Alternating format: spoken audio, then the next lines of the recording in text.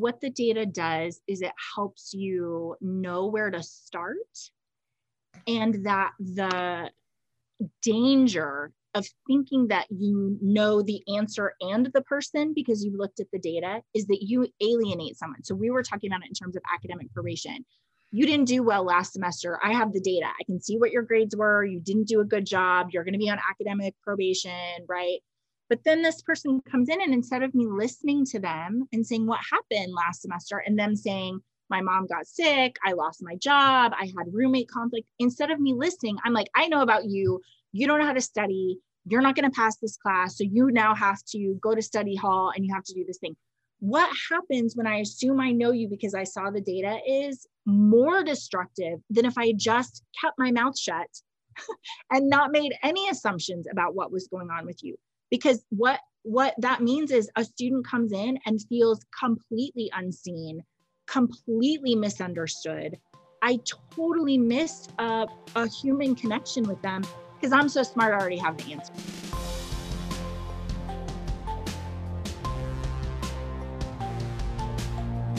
Hi. Hey. How's it going? Good. So you want to hear the story?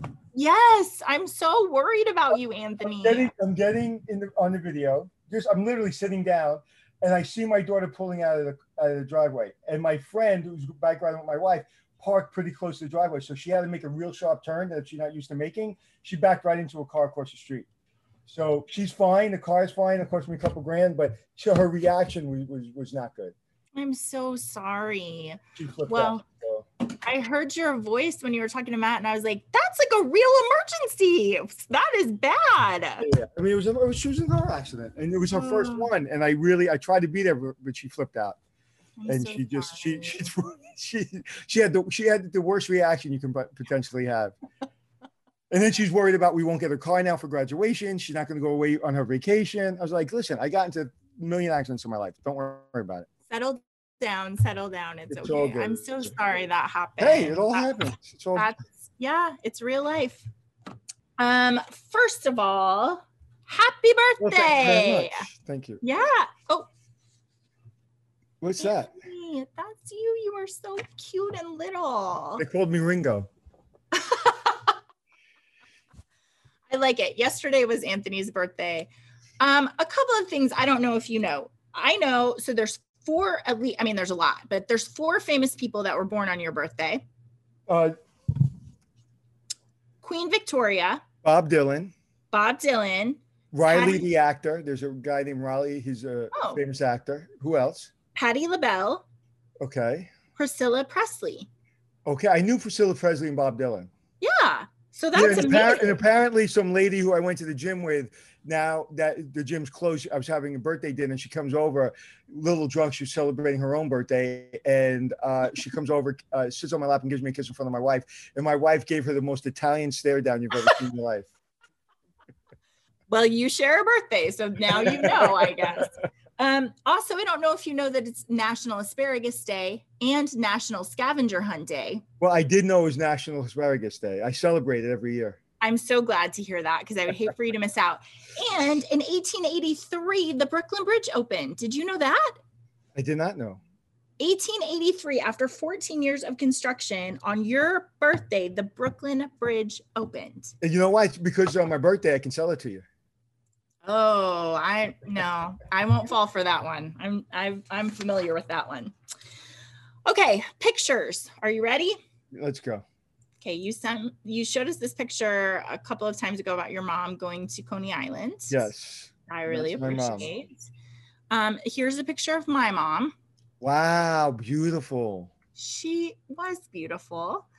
Yeah, this is like back in the age of glitz and glamour, right? Yeah. Also, you attended a graduation in person. I did. How wonderful. My daughter who just got into a car accident. It's like, ups and downs both ways, right? So that's exciting. And this is Iona, which is in New York, isn't it? Yes. Yeah. Westchester. Awesome. Well, I'm so glad that she had that. And then this last one, Anthony, I'm very concerned about. What? A boy, a ball, and a tree. A boy, a ball, and a tree. With trees, Anthony. What happened? I was doing a Willie Mays catch, and I was looking back, and I caught the ball and hit a tree. Well, I'm But very it's much sorry. better now. Is it on this side? Yes, on this side. Yeah. It looked very painful. I was really concerned about it. You see how I texted you immediately to see how you were. Sorry. I was like, I'll save that for a webinar. It's fine. Okay, it's time for 20 questions. Are you ready? Let's go. 19 questions. These are birthday related. Okay. Okay, what time were you born? 6:05 a.m. Okay. Do you have a standard birthday dinner? No. Would you rather be the strongest person on earth or the smartest person on earth? Smartest. Would you rather have cake or ice cream on your birthday? Cake. What is your astrological sign? Gemini. Do you like pickles? Yes. Like how you're like, don't throw me off. Do I? Okay. Do you remember what you did for your 40th birthday? Yes. I was supposed to go to Vegas. No, that was my 50th birthday. No, I don't. 50th was more memorable, huh? What is your favorite kind of cake? Carrot cake. Oh. Do you have any birthday traditions? Nope. As a kid, what did you want to be when you grew up? Race car driver, and I wanted to live. Just make it through. I had a tough childhood. Just make it through. Do you love birthday cards? Getting them? I like Yeah. handwritten notes. I like handwritten birthday cards. I find that there's like two camps of people for whom like birthday cards are very, very meaningful. And then people who are like, I don't care. I want people to write me something. Yeah, that's good. Okay. Let's see. Do you sleepwalk? No. Are you a typical Gemini? Which Yeah. You are? 100%. Okay. I'm the nicest human being in the world until I'm not. You've got the twin part of you. 100%. You can push me farther than anybody, but once you push me, there's a line that comes down that is cold as ice, and my heart dies, and you're done. Yeah. Yeah. That's funny, Anthony, because I have that part of me too, which is like, I'm going to have to kill you now. And I'll feel very sorry afterwards. Like, no, see, I won't feel sorry because I won't, because if you did that, you deserve it. No, not even deserve it. It's like, it's time for me to go now. Right. I'm not upset. I'm out. not mad. I'm not angry. It's just time for me to go. Okay. Do you want to open your birthday presents first thing in the day or wait till the evening? Doesn't matter. Usually in the morning. Okay. How old were you when your oldest daughters were born? I was 20. Wow. Trick question. I was 34. Okay. Would you rather eat only hot dogs or macaroni and cheese for the rest of your life? Hot dogs. Name one person you heard from for your birthday that you haven't heard from in a long time. It's so funny because I did hear from somebody I haven't heard from in a long time. Oh my God. So long you. Robbie Wilson. Robert Wilson from Ford Street. When I was 7 years old, he Facebooked me and said happy birthday. That's awesome. Yeah. Mm-hmm. Okay, and I've saved the most important one for last. Anthony, would you rather fight one bear-sized duck or 10 duck-sized bears? One bear-sized duck. Yeah, me too. 10 duck-sized bears sounds terrifying. Yes, because that's that. Where did you get that question? Matt made it up. Oh my God! Don't let him make questions up. What the hell is that, Matt? What did you eat last night? Did you came up with that question, or drink, or smoke? Isn't it funny? I asked you where'd you come up with that question? You knew that didn't come. That's like, the weirdest question anybody's ever asked me. Well, I'm glad to know we agree about it. Okay, so let me get back to our State of the Union. Thank you for playing with me. It's always a pleasure. Two other things, guys, for State of the Union that I want to talk about. And the first one is that tuition discount rates are reaching an all-time high. So they've continued to climb over the last couple of years. Now, this year, 2021, the average discount rate for first-time undergraduates reached 53.9%. So in other words, for every $100 in tuition, they do not collect $53.90 basically. So that's the discount rate. And we're always looking to see if the discount rate and then the tuition increases are keeping kind of in the same ratio or if they're changing. it seems like that discount rate is moving a little bit more quickly than the tuition increase. So that's interesting for schools to know. And then this last one, you're going to be so happy about. This president at West Texas A&M made 3,000 personalized videos for his prospective students. So for weeks, he squeezed recording sessions in between meetings and other appointments. He did videos about 16 to 19 seconds each over the course of 200 hours. And basically he just said, hey, I'm the president of WT. I know you've been accepted into the journalism program for the fall semester. I'm excited to see you on campus. Canyon is a great place to be. And then they sent all of those out to their prospective students. But each person's like name, he used everybody's name? Yes, name and major. Isn't that amazing? And so, you know what? It is amazing, but it's unfortunate that it's amazing, because we used to do that, right? When in the 1920s and the 30s. I mean, my grandmother-in-law, who 97 when she passed away, she used to get handwritten responses from A-list celebrities that she actually gave to me. All these handwritten, actually with their home address on, which was weird. Oh my goodness. So people used to put in that kind of time, and now it's so amazing, but it really isn't. Yeah. Right? Well, they're very interested to see what the yield of that is going to be, because, I mean, you can imagine if the president is saying like, hey, Anthony, we want you to come and we'd love to see you. It would be really impressive. 100%. You'd feel completely seen. 100%. So, pretty exciting. Okay, so we are talking about today this idea that it's time for us to assemble stuff. I have a crazy town hotel for you to talk about. It's also, I've been picking ones recently that have been giving me hives. So you look very distressed. These are very stressful. Before we get to that, I want to talk a little bit more about Kintsugi. So remember that we're at the place right now where we're preparing and transforming what we're doing. Two really awesome examples of this. This is actually, my mom is building a, a table out of a tree that they cut down. It's a gigantic willow, and you can see her hand in the picture on the left. That's her hand. So it's a gigantic thing. And she was saying, well, there's a crack in it, and she's filled it in with glass, which is exactly what we're talking about with Kintsugi. Wow. And then there's another example of somebody in the city who is filling in cracks with this really beautiful tile. I love it. Isn't that fun? And so again, it's like taking something that's imperfect and then making it really beautiful so that it calls attention to it and people are happy to see it. So as we're talking about this next normal, there's a couple of steps we have to take. We've already acknowledged what's broken. We've talked about those pieces. And I think it's important to say right now, like, we're in a transition space. I think a lot of industries are in transition. We're not to the next normal yet, but we definitely are not where we've come from. And so part of the mental work that we're doing right now is trying to figure out what is going to be next and what should we be doing and where do we pour our energy.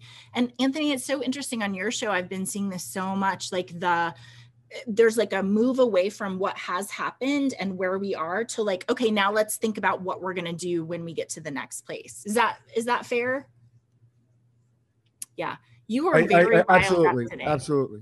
Yeah, I think that's exactly where we are. Yeah.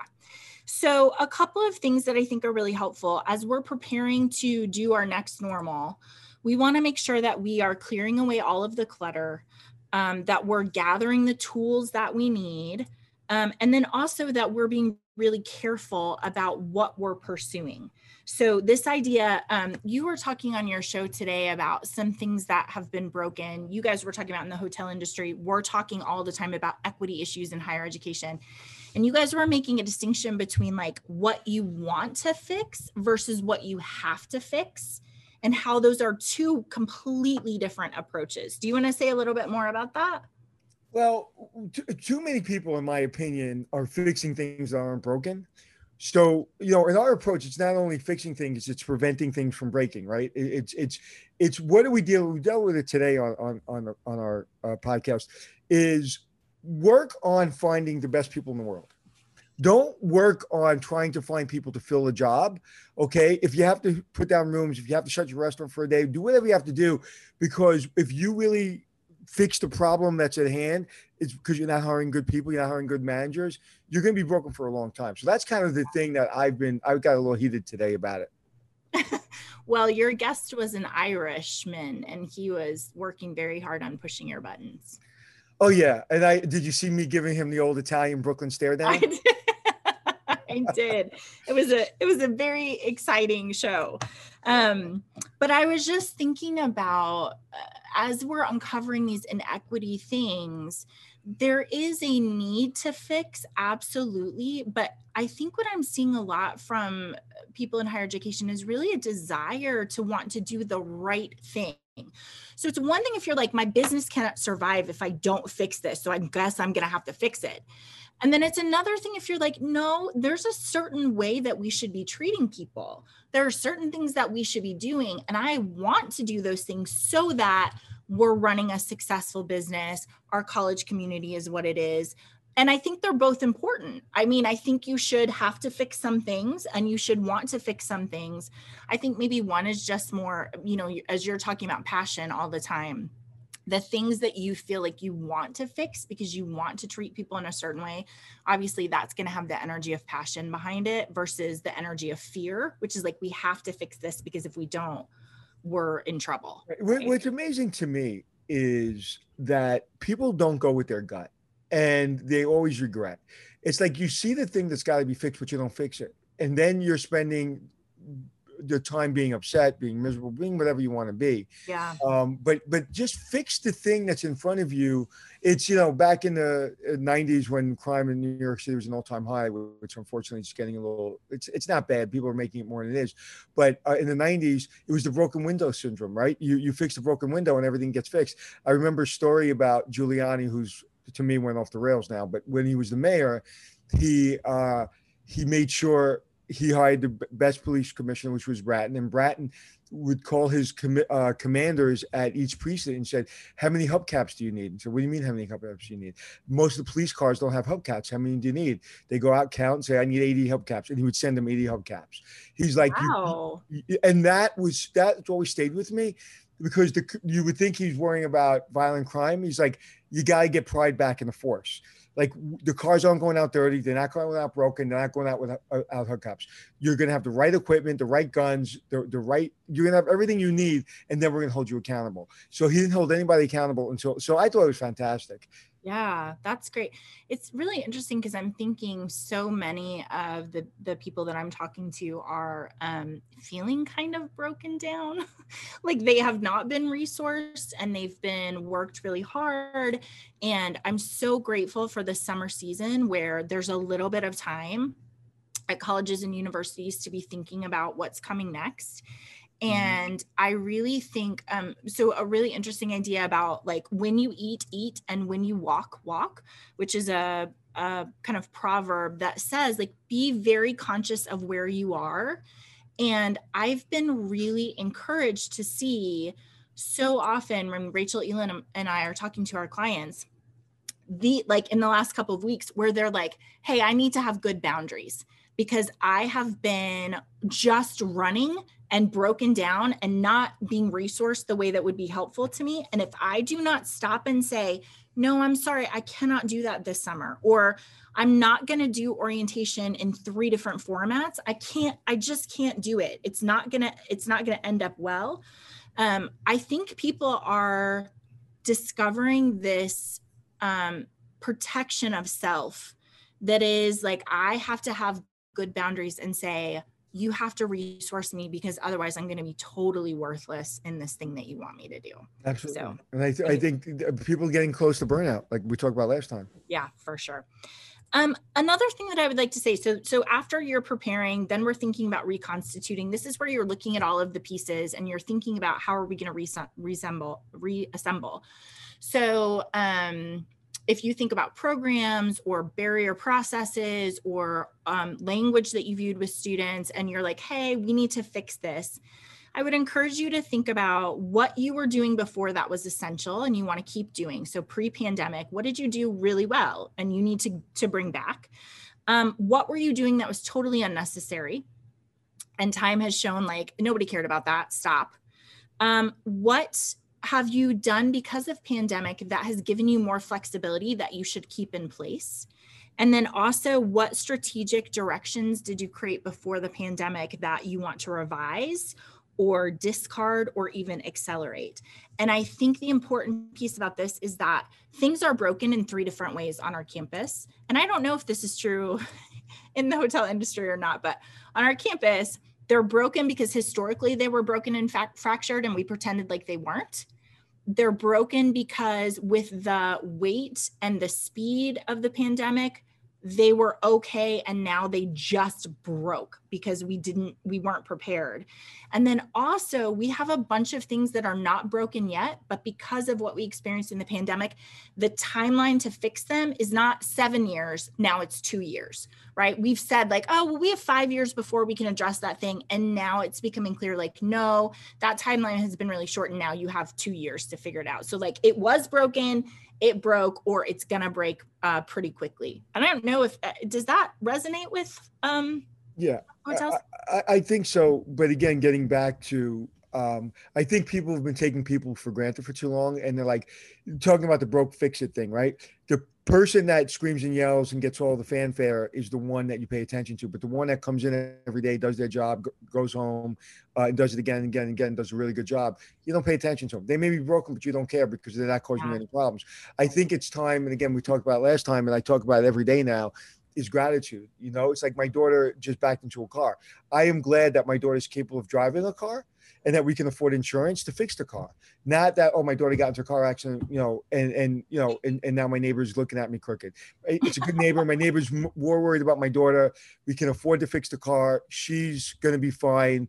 It was good. It was a small little accident, and now she's hopefully understands that, you know, when you get behind the wheel. So I think if you just deal with gratitude, so when you go to a campus, you see this is broken, that's broken. Give thanks that something's broken that you can fix, and that you have an opportunity to fix something to improve other people's lives. And that's kind of how I'm looking at life after the pandemic. That every single thing that I look at, even when I ran into a tree, I was like, oh, I could have got my eye taken out. And if I got my eye taken out, how would I feel about that? Okay, whatever. I got my eye taken out. It's like, but I have another eye, and I've gotten to use this eye for 56 years. Yeah. So I just so that's how I look at broke and fix. It's like there's going to be broken things, deal with them, but first give thanks that they're broken. You have an opportunity to fix them. You have the ability to fix them, and that's how I'm looking at everything now. Because if not, after the pandemic, I don't know what I've learned if I don't learn gratitude and give thanks for, you know, like again, giving the opportunity to make my school better. Yeah, for sure. And I think when you move past the, you know, last time we talked about, you have to acknowledge what's broken. But then when you move to the place where you're like, there are things we can fix and there are things that we can make better, and we can be grateful for that opportunity. I think that's exactly right. So I want to move on to your hotel, but I want to talk just really briefly about, for our listeners, you guys, here are things that I think you should be thinking about in terms of fixing. We want to think about long-term fixes versus short-term fixes. We've had a lot of short-term fixes. And the question is, are those sustainable? Are those setting you up to be successful in the future? And so thinking about that in your conversations, in your committees, and with your colleagues as you're addressing things, I would really think about summer expectations. We have had kind of historically the summer's off. And I think one thing that's come out of the pandemic is, wow, there's a whole couple of months that we could be talking to students, that we need to make sure we're doing that. Please make sure that you're using the right tools that you've already developed. I was talking to someone yesterday about orientation. And he's like, hey, we're going to do in-person orientation, but I have all these videos that we developed during the summer last year that we're going to make available so that people can be not only attending orientation, but have this toolkit basically to remind them of like, where's the registrar and what's happening and all of those different things. So make sure that you're using those tools, investing in your community, because we know that's super important. And then please make sure you're using that data to analyze what are the right students that you want to be connecting with. So the hotel I want to talk about comes out of this caution when we're moving, when we're changing systems, when we're reassembling. You've heard this before at Henry Ford. If you always do what you've always done, you'll always get what you've always got. And I love, he says, if I listen to my customers, what they wanted, they want faster horses. Yeah, exactly.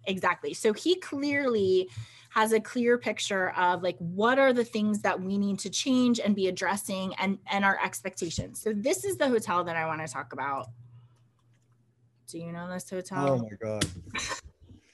Oh my God. Oh, what's the line from the sister? She yelled at me. I said, is I read people well. Oh, you read people well. Oh, you're a genius or something. She screamed at me. She was a lunatic. He was a lunatic. Yeah, okay.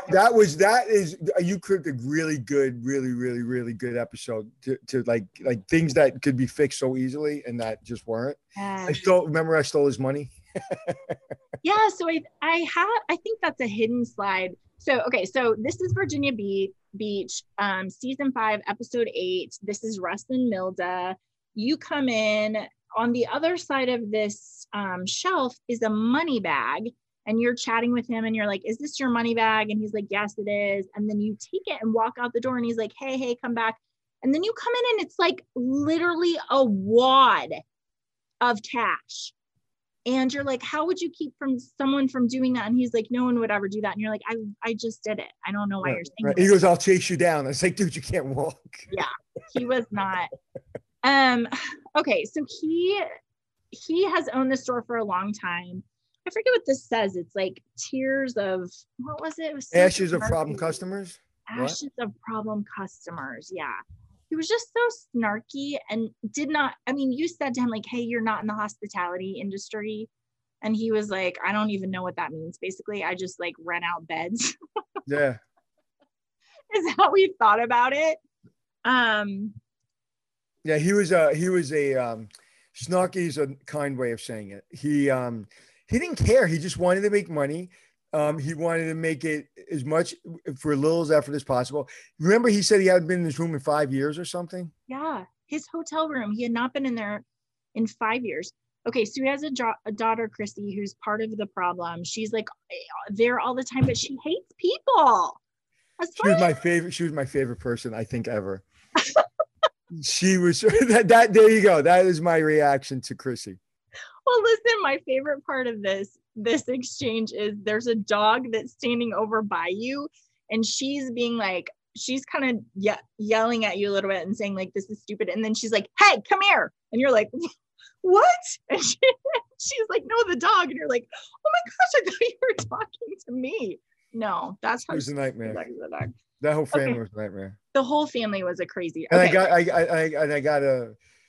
I've got a backstory at the end of this. Remind me. Okay. So the rooms are awful. This is the room he hasn't been in. There's like dust that it was like dreadlocks that you peeled off of the. First time I've ever been able to pull dust like that off. That's dust. That's dust. Okay. But the high point is Erica and Matt. Yes. This is their other daughter and her husband, who's a nuclear engineer. They have very good paying jobs and they're like, we want this hotel.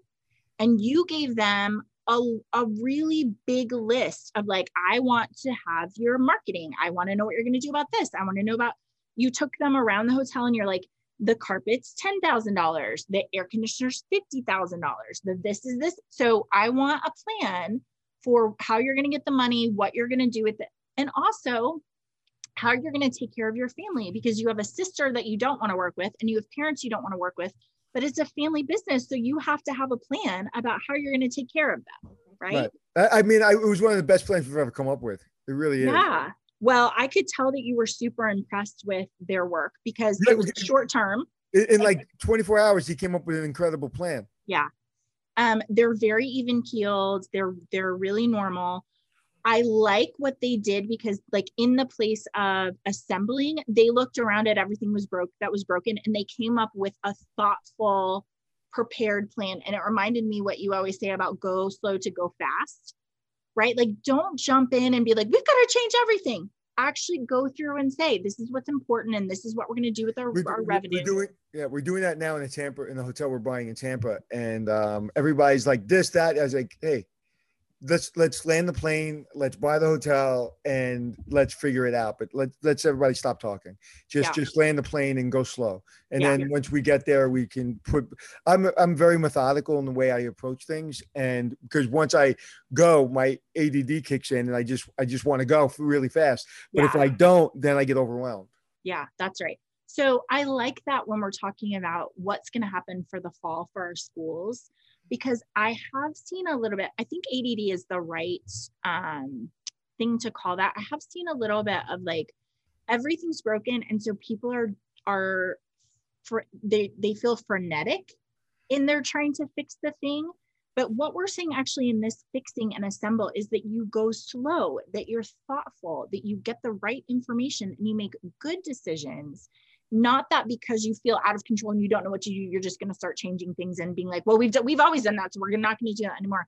Okay, well, you need to be really thoughtful about what needs to change. And then, like I said before, like the things that have been working really well, don't throw those out just because you're anxious that we should be doing something differently than we are doing, right?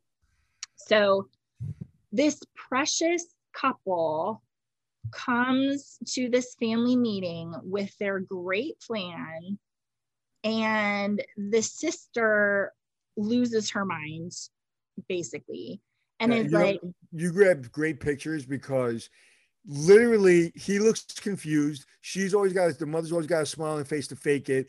The other one with the glasses is just, her face says everything. And the little sister's always surprised and shocked that everybody's crazy. She totally is, Anthony. She just keeps looking around like, is this real? Like, did you really just say that? Are you really going to walk? She's shocked every time anyone says anything. Yeah. And when she yelled at me, I'm sure you're going to get to that. When she yelled at me and screamed at me at the restaurant, you see how calm I was? Like that was real. She was screaming at me. And I was just like, you know what? The good thing about when this happens, like, you're angry. I'm not angry because like, I'm trying to help you. So right. I have nothing to get angry at. Like people always expect me to lose my mind. It's like, she's mad. I'm not mad. I'm a business consultant. Why should I yell back at her or get upset that she's yelling at me? It's like, I never get that. So I remember this scene because she was so amplified and I was so chill. And the thing is, Anthony, she's met what I found so ridiculous about this whole thing is that her anger was so misplaced because you're the one who said like, hey, and what does your sister get? Like, we have to take care of her. You have to be fair to her. So you have to figure out, if you don't want to give her a job, you have to figure out how your prosperity is going to also be her prosperity. Right. And she's going to get paid for doing nothing, but but she was so mad. So the reason I think that she's a really important person to talk about when we're talking about this fixing thing is because this is true in counseling. It's true in families all the time, which is, we have a system, we have a way of being. Somebody's in charge in our families, somebody does what they say, and then somebody's like this, we call it the central organizing principle of the family. So everybody just watches what this person does and like tries to react and whatever. So our families, but also our businesses and our institutions, they have a way of being. Everybody knows what they're supposed to do, and everybody's supposed to just keep doing it. And this family is a great example of that. The dad wants money, the mom's scrambling to try to make everything work, the sister's high and mighty and she doesn't like, people. And then you have this other sister who's like, hey, I want to come in and I want to change the system. I want to fix some things. I want things to be different. And what Christy said to you about do not change anything is what you always hear when you're trying to fix a system or do something in a different way. So she was like, everything you're saying is a bad idea. Well, anytime you try to change a system, there will be somebody who's like, that's a bad idea. I don't know why you think you should do that. That's a bad idea, right? Well, what do you know that I don't? Nothing. You just don't like change. So that's a bad idea. Second, you don't know what you're doing. I mean, it's weird for her to be saying you don't know what you're doing because you kind of do know what you're doing. I would imagine that, 35 years in this business. And you know what? It's like, I could see if I came in arrogant or cocky or pompous or throwing money around saying, you got to fix this. I came in as a gentleman. But listen, but when you're dealing with people like that make their own problems their whole life. So whether she's on substance abuse, but she's, I don't know, abusing some kind of substance, whether she's just obviously made bad decisions in her life. Yeah. And now she's making more bad decisions by yelling at the guys trying to help you.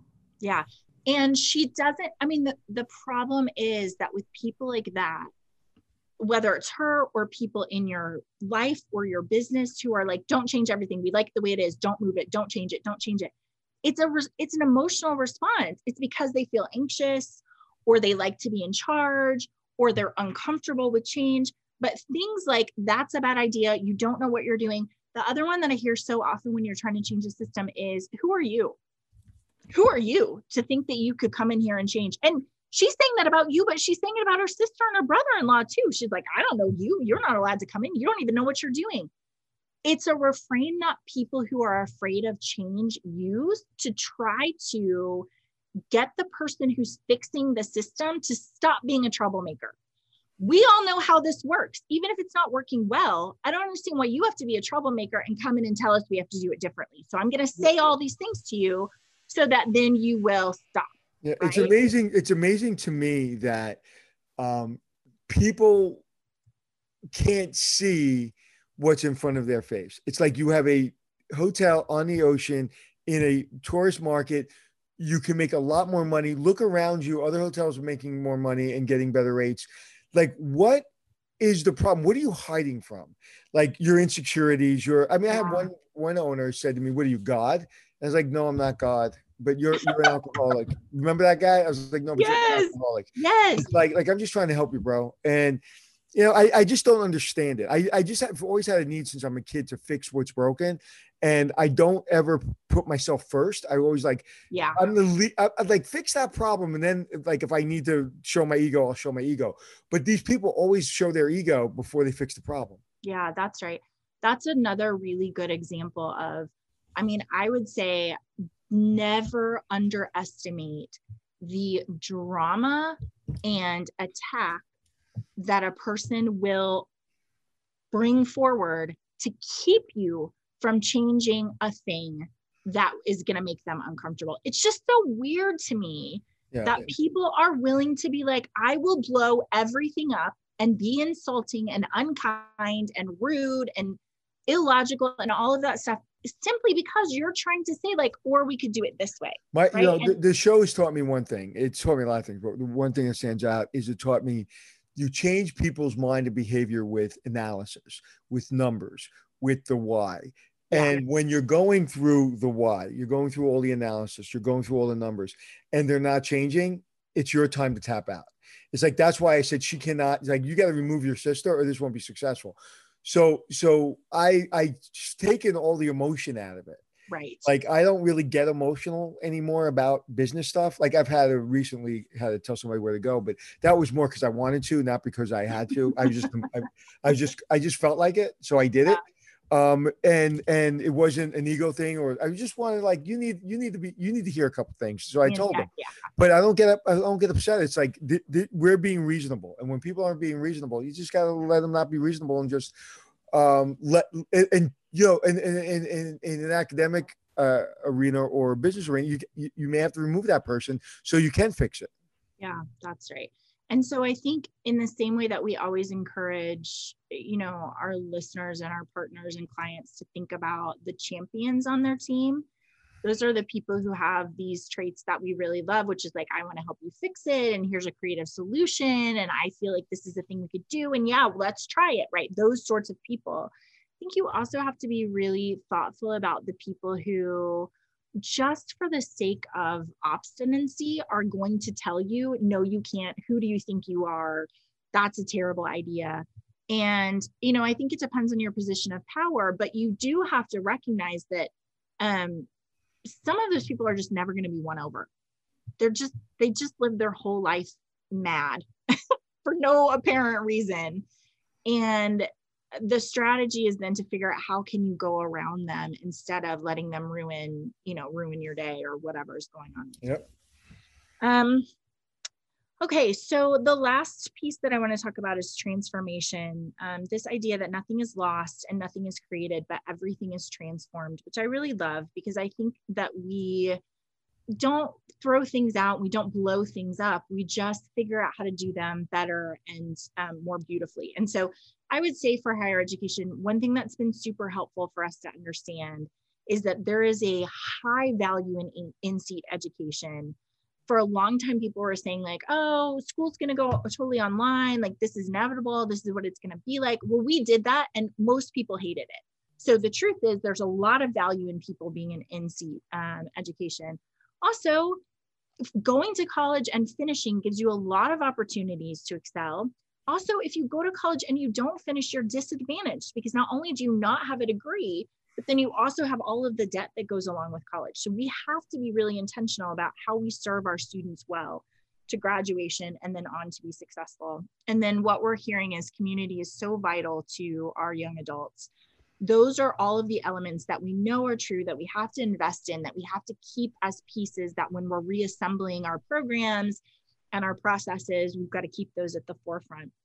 But one thing I will tell you, so we had our conference last week, maybe, I can't even remember, I think last week, about bridging the gap. And one thing that came out of that was this emphasis coming out of the pandemic, first of all, about compassion for other people, compassion for students, compassion for each other, understanding that we have these measurements, characteristic or demographic measurements, but that really what we have to do is see the person who's sitting in front of us and understand what their experience is and what's been going on with them.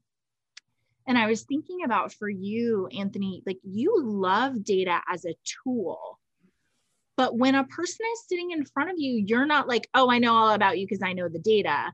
You have to actually take at face value this person who is now come into the room and connect with them in an authentic way, instead of being like, I just looked at all your demographic information, so I know about you. Does that make sense? Yeah, you have to know the answer to the question before you ask it, but then you have to listen, right? So a lot of times I know the answer from a statistic standpoint.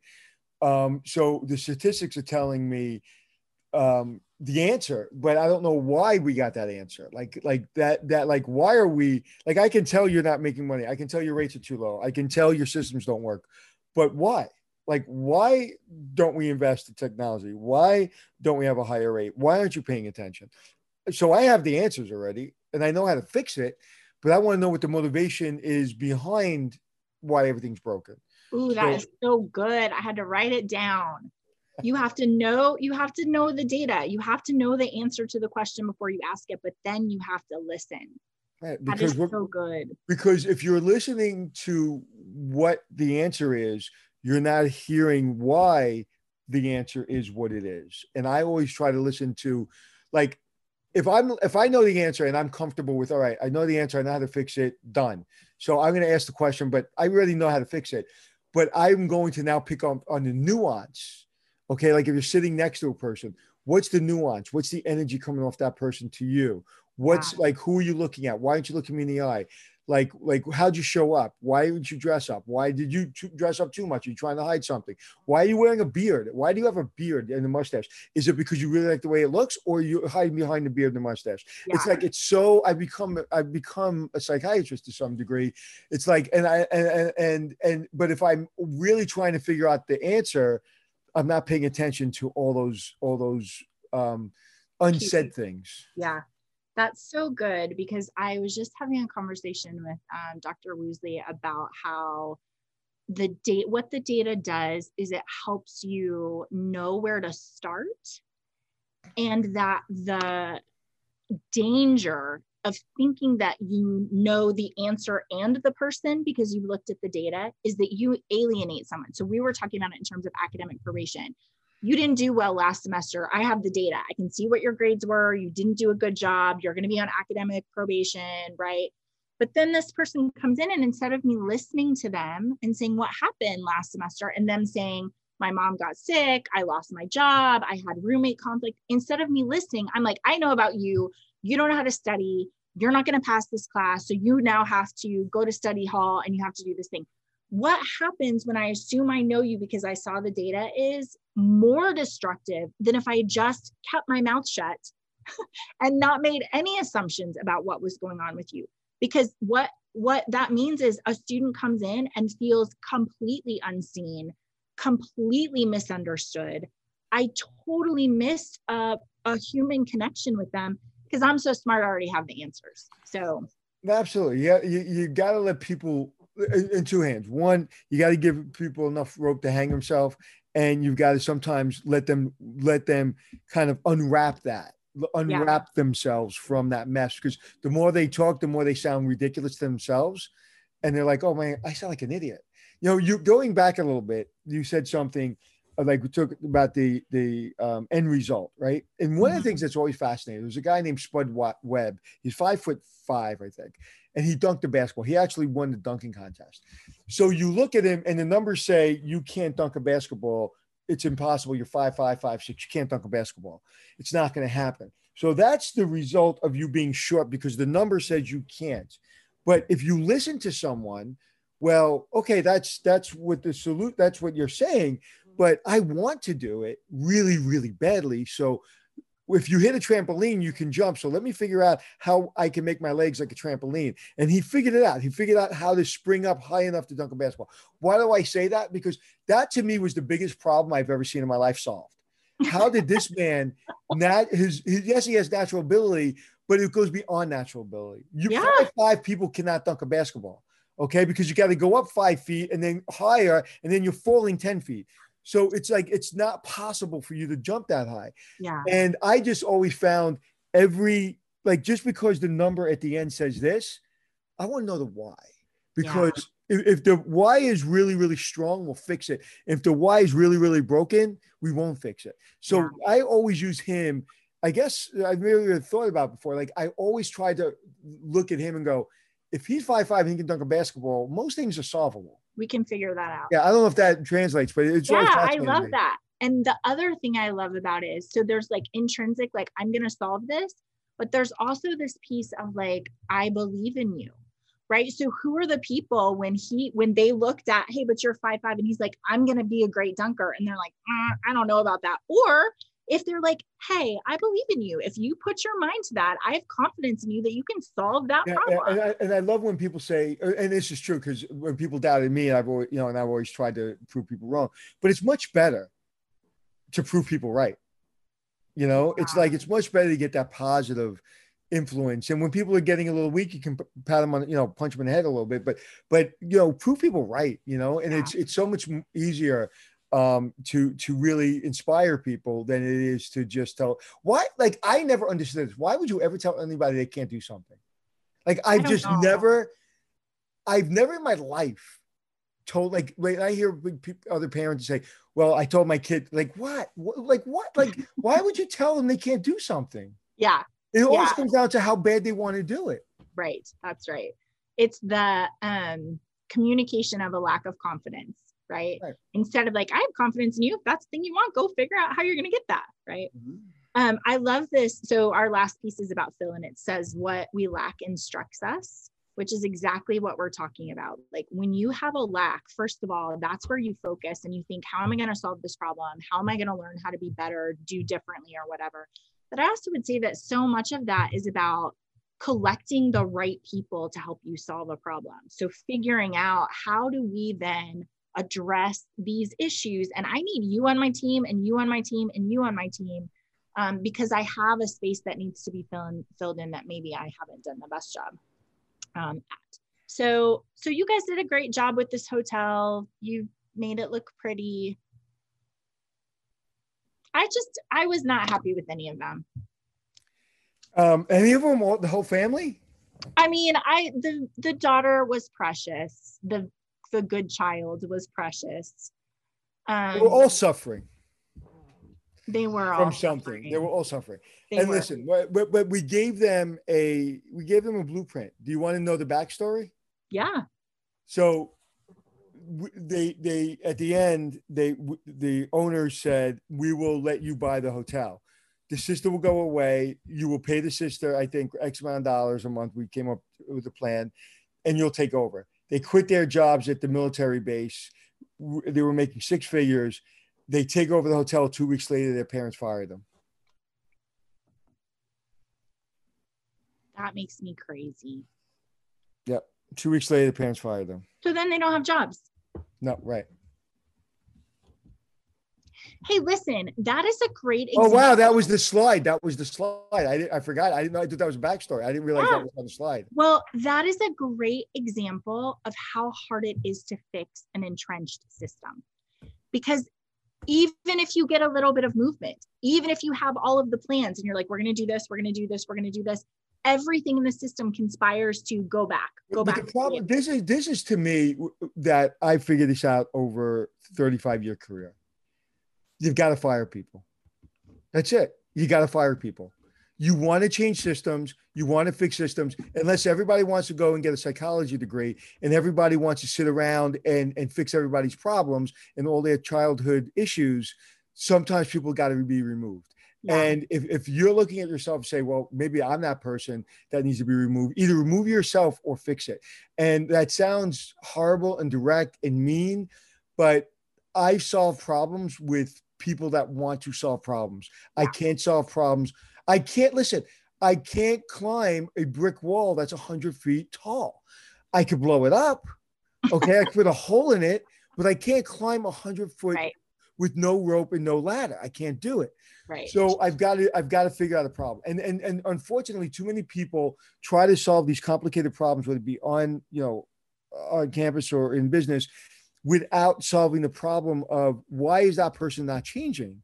And if you're giving the person the tools, and people even when I said to you, you kind of laughed a little bit, but it's true. Sometimes you just got to remove people. And it's that simple. To me, it's simple because I stopped letting my team down by trying to fix people I couldn't fix. So I would continue to let my team down because I'm trying to work on one person and letting my team down. Now I'm like, you know what? I feel bad for this person, but gone, so I can fix my team. And so that to me is if something's that complicated and something's that problematic, if the system is in place to fix it, then great. But if it's not, sometimes we gotta change people out. And also, I mean, I know you've had this experience before too, where sometimes you say to a person, I'm really sorry you have to go. And they're like, thank you, because I'm miserable. I hate this job. I don't feel like I'm good at it. I feel like every single day I'm coming in and people are wanting me to do a thing I don't want to do. And I think it's stupid and I have to argue all the time. And I mean, there are people who are just like, thank you for releasing me from that thing. I was never going to quit, but I'm happy to be in a position now where I have the freedom to pursue something that I'm going to be better at, or that I'm going to love more, 100%. So, okay, let me give our practical action items as you guys are thinking about reassembling for the fall. Make sure that you're asking your students about feedback. So what do they think and what their experience has been? iClickers is a great survey for that. I'm happy to talk more about that with you all. Make sure that you're looking at what's happening. So, requiring the vaccine is a great example. I think we're up to 427 schools going to require the vaccine. That's up like 200 from a month ago. Wow. So we're starting to see this kind of increase in schools doing that. Just make sure you guys are up on what's happening with that. Collaborate with your colleagues and make sure that you're using your resources in the best way to solve these problems and to kind of piece back together things that have been uncovered as broken. Use your data as a tool. As Anthony said, make sure that you have the answers, but then listen after you ask the question. And then think about your institution, because every institution is going to be slightly different. And so you want to make sure that you're solving problems for your students and your faculty and staff and your location and your institution, and not kind of saying well, we know everybody's doing this thing. You need to be really strategic about those kind of long-term solutions for your institution. So practical action items. We're 2 whole minutes early finishing. Oh, Matt wants me to talk about the first success slide. So you guys, we are always moving our students or our schools through this. And I think the piece that Anthony and I've spent a lot of time on today is this idea of how we use data to identify students, but then we never skip the connect and solve. we're always looking at the person who's in front of us and saying, we need to make sure that we're listening really carefully to understand the nuances and the motivation of what's going on that data is uncovering. So, well, how's it going, Anthony? I'm going to be in New York next week. New York is great. We're waiting for you. We opened up a little island for you. We have beautiful weather for you. We have a lot of great things. We have a lot of great things for you. And Rachel Elam has just recently moved to a new apartment that has both closets and windows. So she is very excited. Big time, big time. So you're going to see Rachel while you're in town? I am, yeah. So she knows all the places to go. She's a better tour guide than me. Yeah. Well, I'm always grateful for you to spend time with us. You guys, if you have questions about any of the Kintsugi stuff that we've talked about or any more of the Bridging the Gap resources that we have, we'll be sending you a follow-up email with that. Thank you so much for spending time with me. I keep forgetting, but you need to do your tagline for us. What, my tagline? Yeah. Be kind to yourself. Yes. Thank you. You like that? You like that tagline? I do. Every time you say it, I'm like, Rachel, be kind to yourself. You know, I say, I try to tell people after the pandemic, I'm just like, dude, just everybody be proud of themselves. We got through it. It's crazy. I mean, I think of the moments and I'm just like, you know what? You gotta be proud of yourself. So I try to be kind to myself. All right. Good to spend time with you, friend. I'll talk to you later. Talk to you later. See you soon. Yeah. Bye.